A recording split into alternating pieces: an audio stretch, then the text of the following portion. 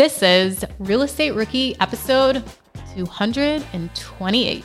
I know so many rookies today would consider capital maybe as one of their biggest obstacles to getting started, but you got to start thinking outside the box, right? It's like BPCon just happened. Hopefully you're at BPCon, shaking hands, meeting people, because I guarantee out of the almost 3,000 people that went to BPCon, a certain percentage of those folks are lending money on a private basis, and they have a good time doing it because it's the most passive return they're ever going to get in real estate investing. You just got to find the way to connect with those people. My name is Ashley Kerr, and I'm here with my co-host, Tony Robinson. And welcome to the Real Estate Rookie Podcast, where every week, twice a week, we bring you the inspiration, information, and stories you need to hear to kickstart your investing journey. I'd like to start the episodes off by shouting out folks in the Rookie audience who have left us honest rating and reviews on Apple Podcasts. And this week's review comes from Rags321. And Rags says, great podcast with an exclamation mark. This is a great podcast for learning about real estate through so many different aspects. So Rags kept it short and sweet, but still left us 5 stars. So if you haven't yet, please leave us a rating and review on whatever podcast platform it is you're listening to. The reviews go a long way to helping us find new listeners. And the more listeners we find, the more folks we can help. And that is our goal here at the Real Estate Rookie Podcast. Isn't that right, Ashley? And you know what I was just thinking of is so we have, this is recorded after BPCon, and we talk about the benefits of BPCon throughout this episode, but we're headed there in a couple days. And all I thought about while you were reading that review is, man, I need to get myself some muscle and force people into leaving us 5-star reviews while we're there. Do it now. Yeah, we just walk around with like a big QR code that links to the podcast. Yeah. Daryl and Sarah just pushing people out of the way. You leave a 5-star review, you can't enter the conference. That is such a good idea. So for BPCon next year, as part of the registration process, there should be like a toggle that says, have you left a review, yes or no?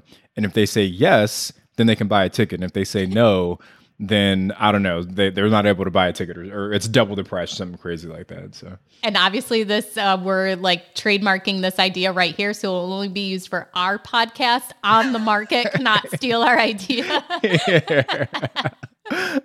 You guys are on your own. But if you guys haven't already, check out Bigger Pockets' newest podcast, On the Market, with some of our good friends. It actually is a super great podcast. Such a great podcast. Still number 2 to us, of course. Yeah. But definitely really interesting. And they don't have boring banter. Like, it's actually interesting conversation going on there. So make sure you guys check them out if you haven't already.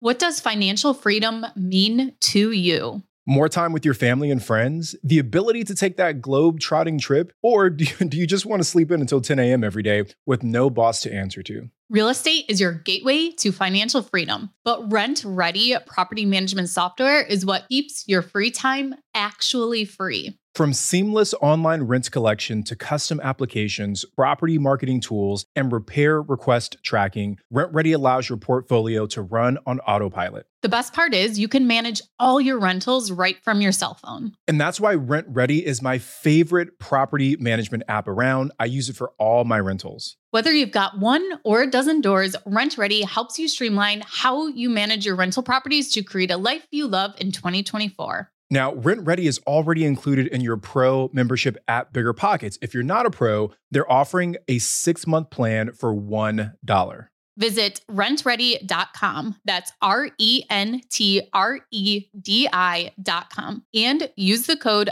BP Investor. That's BP, like Bigger Pockets, Investor, to get 6 months of RentReady for $1.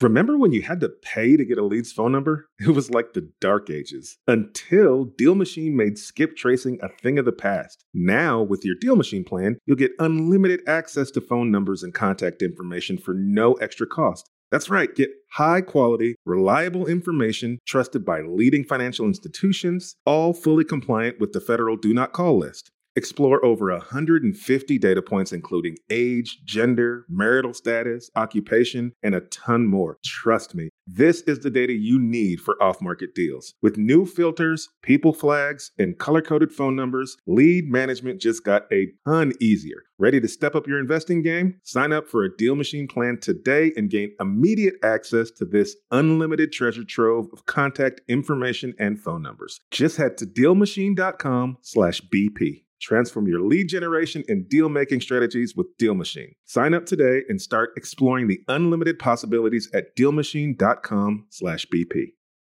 The dream of owning a vacation home can be daunting. From finding the best guests, to the maintenance, to organizing the cleaners after every guest stay. With Vacasa, they make that dream into a reality. As a full-service vacation home management company with vacation homes in key destinations across the U.S., they know a thing about how to make owning a vacation home easy and profitable. On top of proactive property maintenance visits by professional local teams, a hospitality-driven booking platform, and around-the-clock support, Vacasa earns homeowners an average of 20% more revenue from their vacation homes. Vacasa is always thinking of ways to simplify the vacation home owning experience by putting your home to work for you. If you're looking to make more from your vacation home, work with the reliable property manager, and finally have peace of mind, partner with Vacasa at vacasa.com/biggerpockets. That's vacasa.com/biggerpockets. So Tony, what's new with you? Yeah, we're shaking, we're moving. You know, one of the things that I would love to do, maybe we can do this for one of our future Ricky Replies, is give you guys all an update on our Big Bear Hotel. So I would love to share kind of the story behind that. But we just officially shut that deal down last week. So another buyer swooped in and took it away from us. So it'll be a lot of, I think, good lessons for folks to hear as far as what we learned and what we do differently next time. So licking my wounds from that defeat, but nonetheless, we're still moving forward. We got a bunch of properties we're setting up right now. I think probably we're in the process of about to take live, I think what will be my favorite property in our portfolio. It's this really cool, like Mars themed property in Joshua Tree. Oh, wow. And it's got the same like aesthetic as our usual tiny houses, but it's actually a 2-bedroom property. And it's like, I'm just super excited for it. So we're having a good time setting that one up, and just all full steam ahead, the usual stuff. Yeah, I think that would be a great Rookie Reply. It's talking about that deal, because even me, like, I've had to back out of a campground deal, and it was just like sickening. And I felt like awful, like losing that deal. Yeah. And then, somebody else swooped in and got it.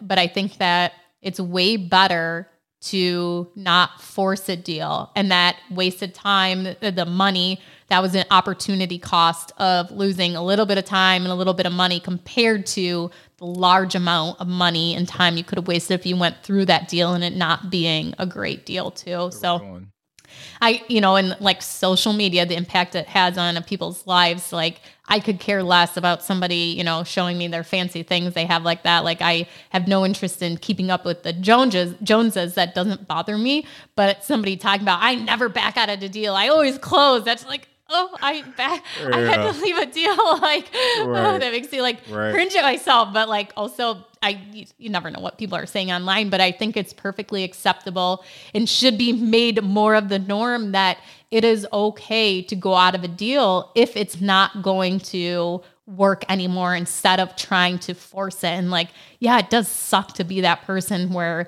the seller's like, geez, I had a buyer and, they're not buying it anymore. Like, what the heck? And they can trash talk you, whatever you want or something like that. I don't even know, but I guess they're happy they have another deal, but I got another buyer. Yeah. So it's hard to kind of swallow that when it does happen, but lessons learned are huge, I think, from that. Totally. Yeah. Well, what's new with you, Ash? What do you got going on? So I actually have a lake house that I'm hoping to close on, I think Friday, but I leave on my flight for BPCon Friday. And so I'm trying to get a really early morning closing scheduled here and before I take off. So hopefully closing on that. If not, it won't be until a week and a half later, because I'm pretty much gone all of next week to get it done. So that's the newest thing. And it's going to be a short-term rental. Just on a little lake near us here, about 45 minutes from me now. And are there beavers there too? No, at least I haven't seen, but there is actually a dam. So the lake it's cool. There's a dam there, and they actually drain it.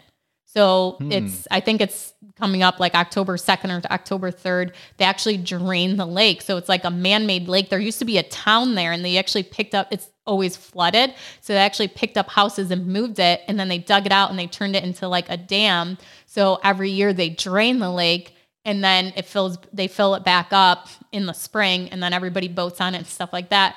But I've never been to it when it's drained. And so I can't wait to go and like see walk it, like the bed, basically the this lake. big crater, and like there still is some water that stays in the bottom of it because they don't like get all of it out. But yeah, you can like walk around some parts of it and stuff like that.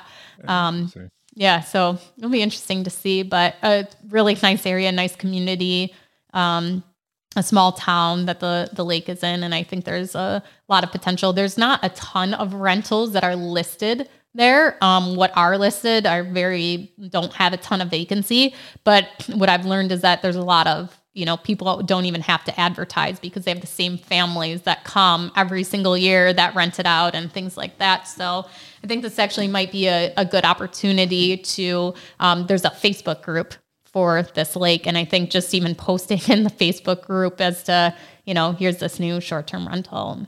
Yeah, I'm glad you mentioned that, Ash, because I feel like that's a lot of people, when they want to break into real estate investing, they always want to go to like the big hot spots. But even for Airbnbs, like you can find success in smaller secondary, tertiary markets because every pocket of every single state has its little spots where people go to spend a night or two to enjoy whatever that little location has to offer. So even if me and on the other side of the country, I've never heard of this spot, but everyone in that area knows and goes there, then there's an opportunity for you to have a successful short-term rental there too. Yeah. And I think part of the large opportunity, and I've learned this from my arbitrage, my units, the short-term rental arbitrage, where I'm renting out an apartment in an apartment complex. A lot of our guests that stay are actually visiting people that live in the apartment complex, but they live in smaller apartments, 1 or 2 bedrooms, and like it's family visiting, and they maybe have 5 people or whatever, and they can't fit into their apartment. So they rent this unit when they're visiting. So like Thanksgiving, Christmas, always book through there, people visiting family that live in the apartment complex. I think since we've had it, this would be our 3rd or 4th like Christmas, and it's been the same woman that has rented it every Christmas to visit her family that lives in the apartment complex. So the same with this lake house is, getting people that want to that have a lake house already, but want to have people come and visit, offering, people in the community a discount code or whatever, if they have friends or family that want to stay at their house, if they can accommodate them into their own lake house too. I love that. Yeah. Great lessons learned. Well, we got a slew of good questions today as well, right? Our first question is all about how to fight back when an appraisal comes in short. I think Ash and I both dealt with that issue and know folks that have dealt with that issue. What happens, and this is the second question, which I think might be my most favorite, is like, what happens if one tenant punches another tenant? Like, how do you handle that as a landlord? And Ash and I kind of share our thoughts on that. And then the third question is about how to remain competitive when you're going up against cash buyers, because I think a lot of folks are feeling that pressure, especially in today's environment. So question number 1 today comes from a listener by the name of Lauren Murphy Nyaku. And Lauren's question is about appraisals. So Lauren says, my husband and I are refinancing our primary residence, which was just built in 2019.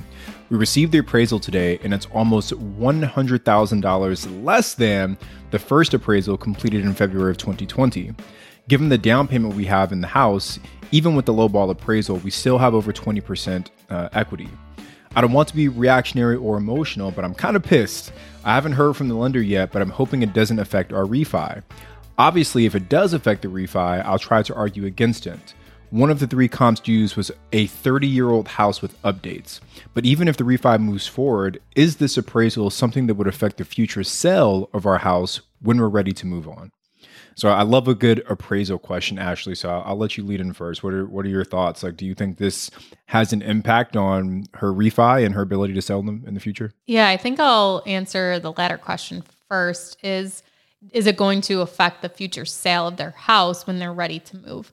First of all, this appraisal is not public knowledge. So this will be held in. You don't have to disclose that appraisal number to anyone. When you are ready to sell your house, if the person is getting a loan when they purchase your property, they will have their own appraisal on the property. Unfortunately, there is no consistency that the appraisal will turn out the same or turn out different. An appraisal has been considered to be more of an art than a science, where it can vastly depend on who the appraiser is that is appraising the property. So yes, it could affect the future sale of your house. So if you go and list this property and somebody puts in an offer to purchase it, and they're going to be using conventional financing, and where the bank would like to have an appraisal on the property. And easy math, let's use $100,000 for the purchase price. The bank is going to loan you up to 80% of that value, $80,000. But when it is appraised, it only appraises for $90,000. So now the bank is not going to loan them that $80,000. And that means they're going to have to come up with more money, a larger down payment, because the bank is only going to give them 80% of the appraised value, not what they're purchasing the property for. So to kind of go into your other question as to how to dispute this, Tyler Madden, an investor friend of ours, actually did this on a recent property he just purchased, where he actually was doing a refinance. He held the property for a year, rehabbed it, went through the refinance, and he asked his bank to dispute it. He wrote a letter stating that he would like a second opinion on the appraisal. He had to pay to have another appraiser come in and appraise the property, but he also submitted supporting documents. So if you can show some kind of proof as to, maybe you actually have the cost of construction, your original contract with the contractor, if you know of other comps in the area that weren't included in your property, or if you can, find out more information about the houses that were used for comps and maybe there was inaccurate information, bring all of this forward. And, with anything, when you are confronting someone that they had made a mistake, don't throw it in their face and be like, this is wrong, you did this, you should have done this, blah, blah, blah.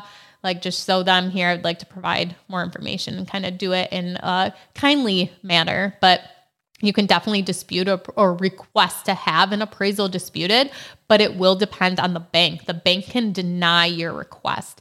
And in that time, that's when you most likely would go to another bank to ask them to finance the loan and to get another appraisal done. Yeah, Ashley, so many good things you mentioned there. I'm just going to add a little bit. So she asked about, will this affect the refi? And Lauren, you said that you're at about an 80% LTV based on that appraisal that just came in. So I don't know how high of an LTV your bank is willing to go on that refi, but I feel like a lot of times it's going to max out around that 80%. So you might not have anything left to refi if you only have 20% equity left in the house. So it definitely could impact the refi. If they're able to go up to like 85 or 90%, then you've got some room there. But obviously that $100,000 difference will impact how much money you're able to pull out of the house. I think your points, Ashley, about trying to challenge the appraisal are a really good idea. We've done that, I think, two or three times successfully now. We actually just got another appraisal that came back on a house that we're selling that came back super low. So we're actively challenging that, like literally have a call after we finish recording today to work through that issue. And things we've done is we've pointed out, some of the inconsistencies in the appraisal that came back. I think your point of them using a house that's 30 years old versus a house that's 40 years old, those are two totally different types of construction. And typically appraisers aren't going to take a 3-decade-old house with a 3-year-old house. Those are two different types of houses you're looking at. If you can find better comps within the same search radius, so say they went out a quarter mile, if you can find recent comps that are better comps, I would use those as proof to say, hey, here's something that I think was missed from this report. And yeah, like you said, Tyler, I think given the scope of work for what he did, we've done that as well for some of our rehab. So all these things I think help play into the fact of whether or not you'll be successful in challenging that appraisal. And then I think, you talked about this as well, that like art versus science. Anything that's like dependent upon a person's opinion, there's always going to be some sort of fuzziness around how they get to that number. Because you can send 2, 3, 4 appraisers to the exact same property, there's a good chance they're all going to come back with a very different opinion of value. And just a slight, tangential story, but somewhat related. I know a builder. He builds in Southern California. And when he builds his houses, they're all the same exact property, same exact floor plan, same exact house, but he's building them in different spots around the city. So he'll submit plans for like 4 properties at a time. So he's submitting 4 sets of the same exact plans to the county for them to check the plans. Those get submitted to 4 different plan checkers. Same exact property, same exact plans, but guess what happens when he gets his comments back? Not one set of comments are the same thing. Every single plan checker is pointing out something different, even though it's the same exact build, and it makes no sense. So he's submitting revisions on plan A that he's not submitting on plan B, and revisions on plan C that aren't on plan D. So my point is, whoever goes out there, they're going to see something that someone else might miss. So if you can point out some of those inconsistencies and things that they might have missed, I think it helps you. Yeah, that's definitely a great point. And some appraisals that I've done too is I'll meet the appraiser when they go to the property, and I'll offer them information. So some people have said that they've tried to offer appraisers information. They don't want it. They do their own thing, and that's fine. Let them. Don't push information onto them. But I've had appraisers oh, wow, thank you. So there was one property, I owned a house down the street, and I had it appraised fairly recent. So I gave that appraisal, a copy of that appraisal to the new appraiser that was coming in for this other property, also with a list of, what updates we had done to the property, how much it cost, things like that. I've also had appraisers ask me oh, so what did you put in for new? And I just tell him, and he's a ballpark. What do you think it cost or whatever? And just ask my opinion, and no proof. I don't want to see no receipt or anything. They just ask, and I just spew out a number or whatever it was. And so yeah, it does widely vary depending on the appraiser. I'm working on getting a hard money loan right now to purchase a property, and it's kind of a hard money lender. Not really. They do hard money loans, but I'm actually doing a long-term loan with them. And so we're having an appraisal on the property. And when the appraisal was done, they told me that I could not have a copy of the appraisal yet. And I was okay, that's really weird. I am entitled to that. But what they said was they were actually having a third party fact checker go through the appraisal and make sure all of the information was correct. And once that verification was done, then they would send me a copy of the appraisal to look over. And I guess there was some kind of confusion and things that were missing, and they had to have the appraiser revise the appraisal because of that. But ended up good. It was $13,000 over what I'm paying. So instant equity right there. But so yeah, it just very. And that happens, right? Appraisers are people, and sometimes they get things wrong. Our last successful challenge, they had the square footage off by, I think it was a 20% difference in the square footage. They had us 20% smaller than what the property actually was. And obviously that has an impact on the value. So go through that appraisal with a fine tooth comb. And if you can find some inconsistencies, point that out. And then lastly, like Ashley said, if you can't get that challenge successfully and your lender isn't able to kind of help advocate on your behalf, then maybe find another lender to do this refi with, and maybe they'll have a better chance of getting you the right appraisal. And if you haven't done an appraisal yet, get a copy of someone's appraisal. So anybody that has done a loan probably has a copy of their appraisal. So ask your friends and family if they don't mind giving you one, and just go through it and look, because it does show almost the formula or kind of the guide of how they do put the appraisal number onto your property. So you'll see 3 to 4 comparable properties listed there, and it will go as to what's the bedroom count.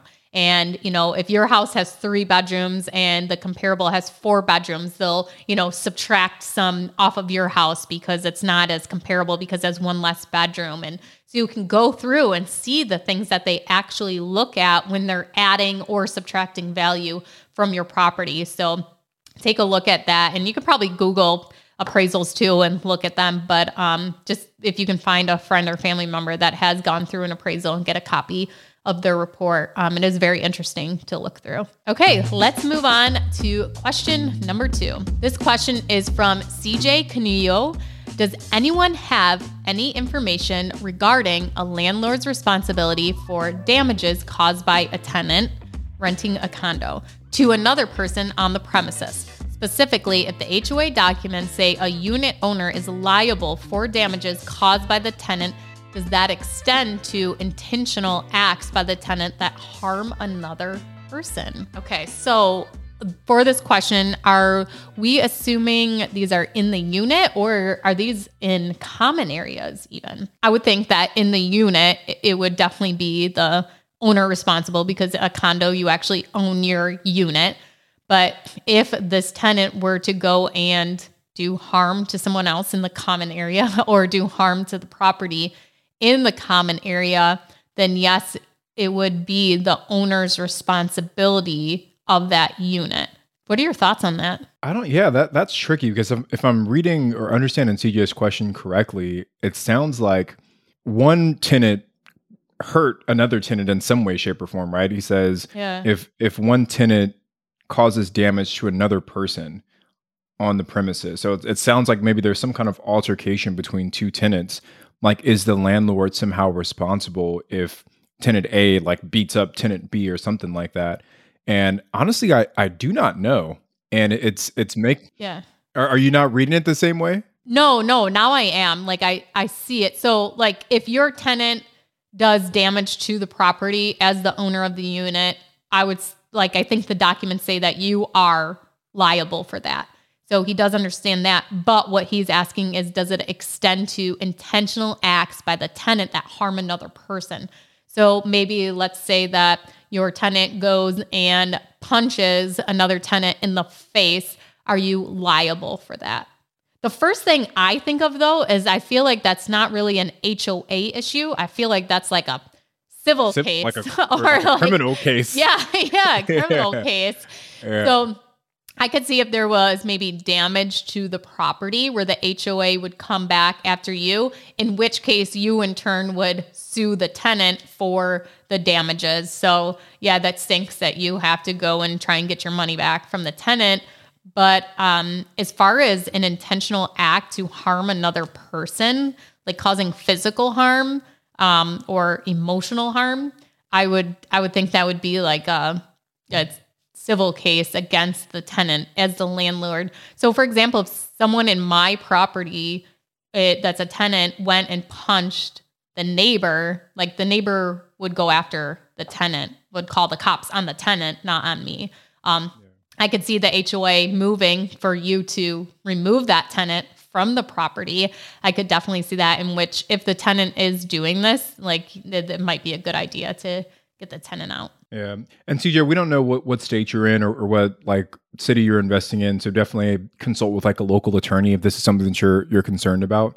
But yeah, I think I'd agree with Ashley, where in most cases, if there's some sort of physical altercation between one tenant and another, those two tenants would be held responsible, not necessarily you as the landlord. Now, if someone's like walking in the common areas and they trip over a step and hurt themselves, that's a different scenario. But just like one guy or girl walking up to another and causing some issues, I don't think that would fall into your lap. But definitely consult with some legal professionals, because Ash and I neither one of us are attorneys or pretend to play one on podcasts. Yeah, the only way I can think of is if that person decides to sue you because you rented to that person. Because people will sue for anything nowadays. So that's true. Like if this person had like a history or something, right, of like violence, and you didn't catch that, and maybe they were a threat to the community, who knows? Yeah. So I think Tony's the best advice: consult an attorney. Better to be proactive than reactive. But I would think that it would be very hard for an HOA to monitor. That's like saying that, you're responsible for another person's actions.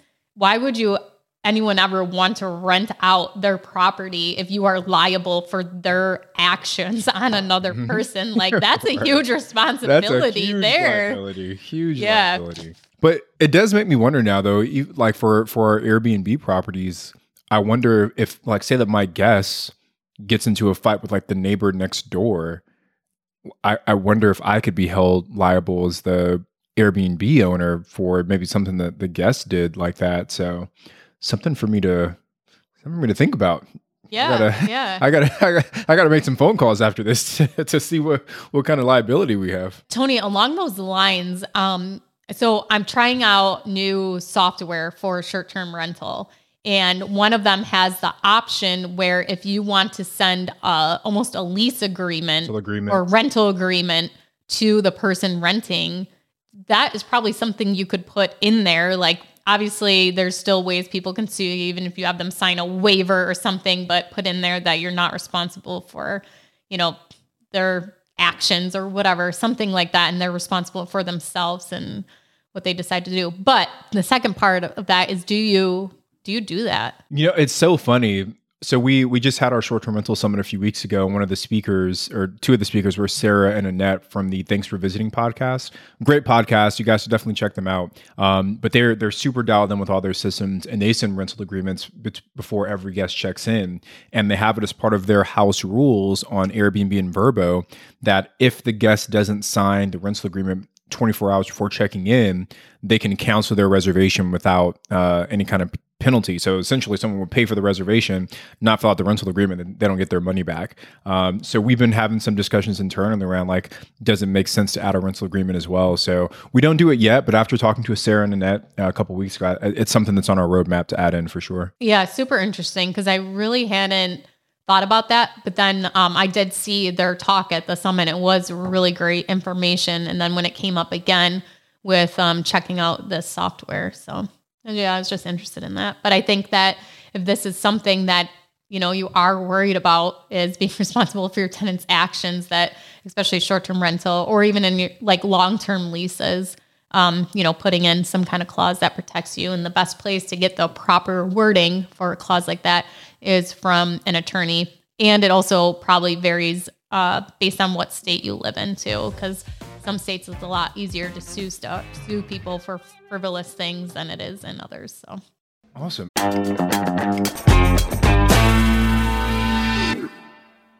The dream of owning a vacation home can be daunting, from finding the best guests to the maintenance to organizing the cleaners after every guest stay. With Vacasa, they make that dream into a reality. As a full-service vacation home management company with vacation homes in key destinations across the U.S., they know a thing or two about how to make owning a vacation home easy and profitable. On top of proactive property maintenance visits by professional local teams, a hospitality-driven booking platform, and around-the-clock support, Vacasa earns homeowners an average of 20% more revenue from their vacation homes. Vacasa is always thinking of ways to simplify the vacation homeowning experience by putting your home to work for you. If you're looking to make more from your vacation home, work with a reliable property manager, and finally have peace of mind, partner with Vacasa at vacasa.com/biggerpockets. That's vacasa.com/biggerpockets. Real estate auctions are one of the best ways to get a steal on rental properties. But bidding with your own money might seem a little scary at first. That's why Xome.com, Xome.com created the Xome Auction Simulator. It's kind of like fantasy football, but for real estate investing. The cool thing is that it uses real world data and real life lessons to help rookie investors learn the ropes without any of the risk. Start with $500,000, scope out properties, do your due diligence, flip or rent, build your real estate empire, and experience all of the excitement of property auctions risk-free. Plus, the leaderboard shows you how you stack up against other investors. The money's fake, but the lessons are 100% real. Head to Xome.com/simulator today. That's Xome.com, Xome.com/simulator. There's no place like Xome. There's no place like Xome, and Xome Auction Simulator are registered trademarks of Xome Inc. Xome is an equal housing opportunity company. For broker and licensing info, see Xome.com. When Bigger Pockets started podcasting, no one thought we needed a store, but then books, so many books, best-selling books, rookie books, partnership books. We needed the best real estate bookstore ever, so we chose Shopify. Shopify is the global commerce platform that helps you sell at every stage of your business. From the launch stage to the first order stage to the did we just sell out the whole store stage, Shopify is there to help you grow. Whether you're selling real estate books or retro clothing, Shopify's platform helps you sell everywhere, online or in person. Now, speaking of online, did you know Shopify has the internet's best converting checkout, up to 36% better than other leading commerce platforms? And no matter how big you grow, Shopify gives you everything you need to take control of your business. And that's why we chose Shopify for the Bigger Pockets bookstore. So sign up for a $1 per month trial at shopify.com/BPRookie, all lowercase. Again, go to shopify.com/BPRookie now to grow your business no matter what stage you're in. Shopify.com/BPRookie. All right, well, let's keep rolling. We got one more amazing question to dive into. And our third question today comes from Anthony Emerson. And Anthony says, as a first-time buyer, what are some ways to beat out a cash buyer? This is a great question, Anthony. I think one that's popped up multiple times, both on the podcast and the Real Estate Rookie Facebook group. Here's what I'll say. So a seller is motivated by one of three things. It's convenience, it's speed, and it's price. A cash buyer, typically, they're going to beat you out by speed. Because if you're a cash buyer, you don't have to jump through all the hoops that a typical mortgage-backed buyer has to go through. There's no appraisal process. You don't have to if you're paying cash. You can skip on a lot of inspections, and you can close tomorrow if you really wanted to, right? But when you're buying with a traditional loan, you've got to go through the appraisal process. You've got to get your title work done. There's so many things that a traditional lender will want to see, which adds to that escrow period. So if a buyer is looking for speed, someone with cash will typically win. The other thing that cash gives you, and I guess this is the fourth reason, is certainty. A lot of times people can get pre-approved for a loan, but when they go out to actually close, some things pop up that prevent them from getting to the finish line. But if someone has cold hard cash in the bank, there's a certain level of certainty that comes along with someone that has cash in the bank. So with cash, you get speed and you get certainty. On the other side, ways that you can be competitive are with the actual price and with convenience. I met an investor one time that got a crazy good deal on a property because they offered to help the seller move. The seller had been in the house for her whole adult life, had accumulated a bunch of stuff, and the thought of her having to leave was just overwhelming for her. But the seller just offered to hire a moving truck. And because they offered to help that person move, they added a certain level of convenience that allowed them to get that deal. So if you can find what the pain point is for that seller and find a way to soften the blow or make that pain point a little bit easier, you're giving them a level of convenience that might make them choose you over another offer. And then the last thing you can do is the actual price. Some sellers are just motivated by what is the highest dollar amount that I'm going to get. You have to remember on the seller side, they're just going to get a check when you close. It doesn't matter if it's cash or if it's with the loan, right? They just get a check at closing.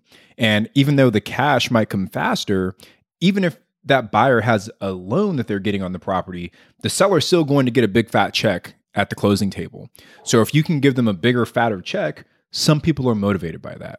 So speed and certainty, maybe you lose out to on the cash side, but you can beat them out with offering a higher price and giving them a certain level of convenience. Tony, that was great information. And to tell you, whenever you go off on giving this great information, all I do is imagine this turning into a nice Instagram reel on your Instagram account. I only have a couple things to add to that, but I think those three things apply to any kind of property you're going after. Every seller has one of those three things, or maybe a couple of those things that motivates them. So the advice I would give is to go for off-market deals. So you're going to have less competition because it's not listed on the MLS. So off-market deals you can find by driving for dollars, sending out mailers, calling people, word of mouth, telling anyone and everyone what you're trying to buy. And, maybe somebody's cousin will come and say, hey, you know what? My cousin's selling this and blah, blah. I thought of you because you were talking about it. I wouldn't rely on that as your only lead source of waiting for people to bring deals to you, but also wholesalers too. So the thing with wholesalers though is that a lot of times they will only accept cash purchases, but that's not always the case. So that's something to talk to a wholesaler upfront, is if you are financing the property, if they would accept terms when purchasing a property. What you can do is if you do find an off-market deal, and I think this is a big misconception sometimes, is that because you're buying the property off-market, the seller is going to expect you to close fast and to bring cash. And that is not true. That's not the case. You can give them an offer of any type of financing that you have available to you. And it doesn't mean if you are getting a conventional loan, that you have to buy a property on the MLS. So I think that's a great route to go, is to actually, do some deal sourcing yourself, find a deal and then, make an offer on it where it's just you offering and nobody else, so that there is that, they don't have tons of people submitting offers by 10 p.m. on Sunday evening or whatever.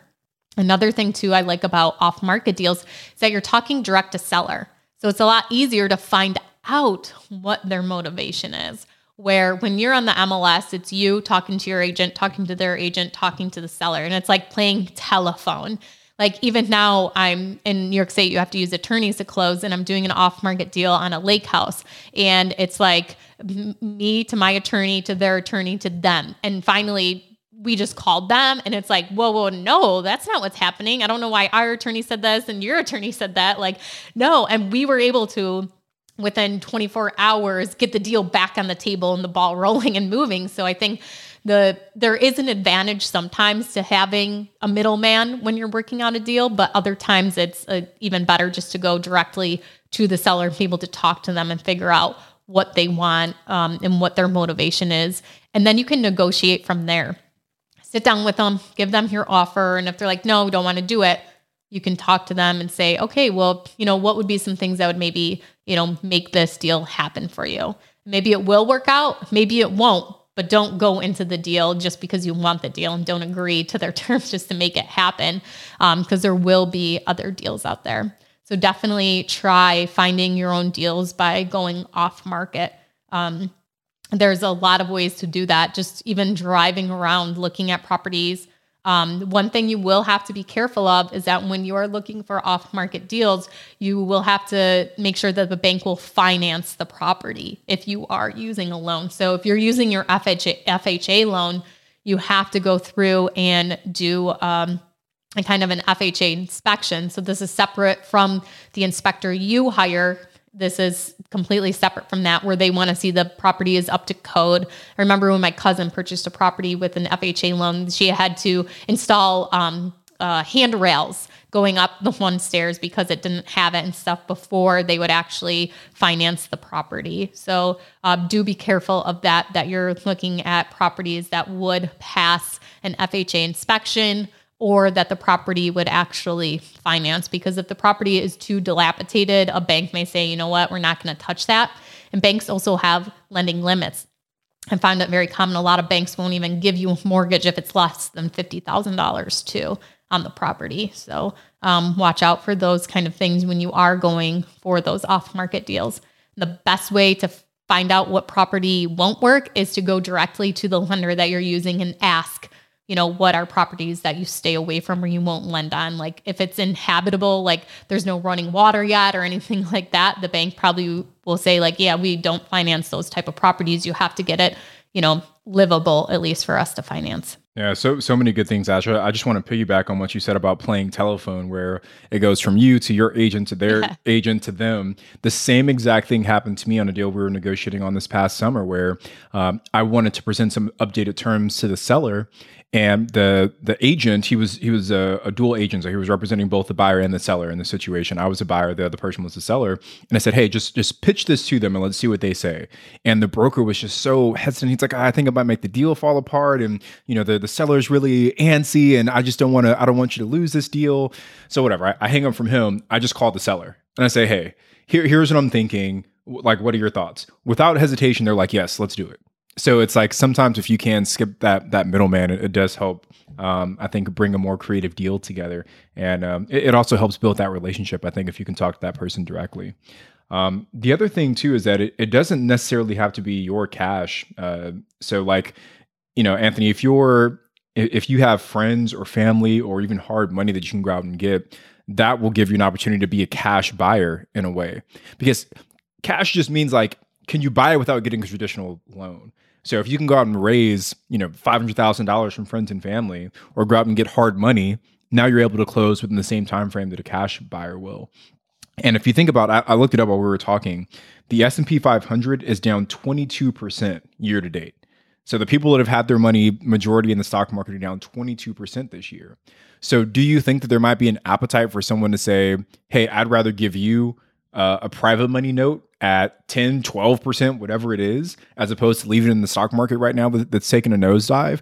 So there's probably an appetite in today's environment to say, maybe private money lending is a better way for me to get a return on my investment because the S&P 500 is taking a nosedive. So I think get creative, Anthony. It doesn't necessarily have to be your cash, and see if there's some other ways where you can get some cash, but it not be yours. I'm going to give some unsolicited advice on the stock market right now. Yes. I am going to say if you do have money in the stock market, even though it is down 22%, I would suggest don't pull it out. Leaving your money in there and let it ride it out, because if you look at the history of the S&P 500, like it will go back up. And if you are losing money right now, you will lose money if you pull it out. So a lot of people don't follow that advice. They panic. So just to Tony's point, is those people that do pull their money out, great opportunity for you to make them money. And there are going to be, and probably already are, tons of people that are pulling out of the stock market and kind of panicking. Just like in 2008, a lot of people did that. And if they would have left their money in, like, they would have a lot more than, what they do have now, because they did pull their money out. So, I think that's a great point, is you can offer a better return right now than, a savings account, money market account, things like that. And even just someone putting their money into the stock market. I mean, and there's probably a lot of people just sitting on cash too. You know, it's like a lot of people had equity. A lot of people sold homes over the last year. A lot of people refinanced over the last year. A lot of people pulled HELOCs. So they just have this cash that they're sitting on that they would like to put to work. They don't want to put it in the stock market because of how things are going. So if you can present them with a safer alternative investment strategy that gives them a better return, like you can be a lifesaver. So I know so many rookies today would consider capital maybe as one of their biggest obstacles to getting started, but you got to start thinking outside the box, right? It's like BPCon just happened. Hopefully you're at BPCon, shaking hands, meeting people, because I guarantee out of the almost 3,000 people that went to BPCon, a certain percentage of those folks are lending money on a private basis, and they have a good time doing it because it's the most passive return they're ever going to get in real estate investing. You just got to find the way to connect with those people. Yeah, I think to add on to that too, if you do have money you do have money to invest, actually right now is a great time to put into the stock market because you're getting stocks on sale. But once again, a lot of people would do that. But also, if you are planning on retiring in the next couple of years, like the stock market may not rebound in time when you are ready to retire. So this is also a great person to go after, somebody who's retiring in the next several years, maybe doesn't want to put any more money into the stock market, and they want to, put it into a nice, safe investment with you. So what did we learn? We want to go after old people. They're on the verge of retirement. we got to start doing presentations at the senior home, the geriatric centers. That's where the best private money lenders are. And you know what? I honestly not even old people. Like if you're retiring, like hopefully you're not that old, because you guys are rockstar real estate investors, and you're going to retire at the age of 30, 40, a lot sooner than. So that's the hot tip for today's episode. You got to go to like the local senior citizen, like community center in your city, and do your presentation there to find your private money. Okay, let's really break this down and let's go through the sold homes. Let's look up people who have sold their homes. So look for the Dorothys, maybe the Carols, like all of the old-fashioned names that have sold their homes for cash for way more than they bought it for 30 years ago. They're sitting on their lump sum of cash. Search what nursing home they're at or long-term care facility, and then that's where you're volunteering. Yeah, there you go. That's the $1 million plan right there. You're welcome to everybody. Okay, so Tony, we've been our last episode, our first one, doing these longer extended episodes. We had a little bonus content kind of talking about market interest rates. So did you have something that you wanted to kind of touch on today that we could boring banter about? So BPCon just wrapped. And I know we've talked about this in the past before, but I think it's always good to put networking front and center, because I really do believe that that's one of the most important things that a new investor can do to kickstart their investing journey. So I'm just going to share what someone can do if you're hesitant to network, or maybe you feel like networking isn't quite your cup of tea. So first thing I'll say is that you don't have to be an extrovert to enjoy networking. I think I'm naturally an introverted person because I know I re-energize by being by myself. Like I need alone time to like have my energy levels come back up. Whereas if you're an extrovert, you need that people connection, that energy of other people being with you to feel re-energized. So I'm by nature an introvert. But I still find joy in networking. And here's typically what I'll do. So even before I was, Tony J. Robinson from the Bigger Pockets Real Estate Rookie podcast, and I was just going to meetups as Tony Robinson, right? With the Nobody Listens to My podcast. I would go into a room and I would find a group of people. And all I would say is like, hey, do you mind if I join you guys? And 100 times out of 100 times, they're going to say yes. Like I've never been told, no, you can't join us. And once you join into that group, it's a simple question. So, hey, what brings you here today? Or, hey, where are you at in your real estate investing journey? And then people kind of go off and start telling you their story. And that's how you build connections with people. And it's not necessarily about meeting as many people as you can in the room. It's more so about like, hey, can I build a genuine connection with any of these people? And you never know where these little conversations or where these little connections might lead you. I've shared on the podcast before that the only reason that we started investing in Airbnbs was because Alex Sabio, his name is Alex Sabio, he's another investor here in Southern California. He started buying Airbnbs and he and I met at a meetup. And after he bought his first one, he said, I think you guys should buy one too. 3 weeks later, we closed on our first cabin. So you never know where those connections will lead you. So, hey, can I join you guys? And where are you at in your investing journey? Those two sentences will take you so far when it comes to networking. The point you made about establishing a genuine connection was right on. Like, I do think that sometimes people get over concerned with, I got to build my list of connections. Let's, I collect as many business cards as I can and enter them into, some kind of data collection software so I can track the people that I've made a touch point with. But having, instead of meeting 20 people that night, talking to 3 people where you actually were interested in what they're saying and the same back to you, and you built a connection with them that may be on your way to a friendship instead of just that business connection, that networking. And that will be so much more valuable to you than looking at a list of 20 people that you met that night, but can barely remember, put a face to a name as to who these people actually were. Or, you may make a note on the back of their business card, what they do or something like that, or one, thing you learned about them. But the genuine connections are really what are going to help you. And also you can provide so much value to those people too. And because you have that genuine connection, they're actually going to want to help you. And you're going to want to help them because you truly care about them and you become friends or whatever that relationship has turned into.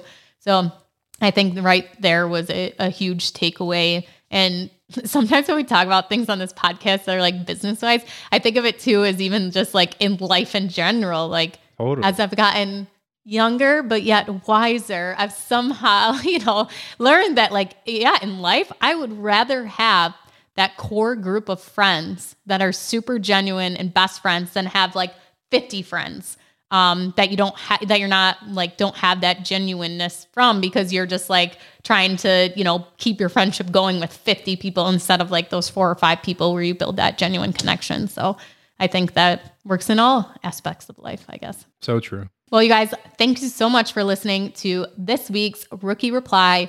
My name is Ashley, and you can find me at Wealth from Rentals, and he's Tony at Tony J. Robinson on Instagram. And please, if you are loving the new Rookie Replies, leave us a 5-star review on your favorite podcast platform. We'll see you guys back on Wednesday with a guest.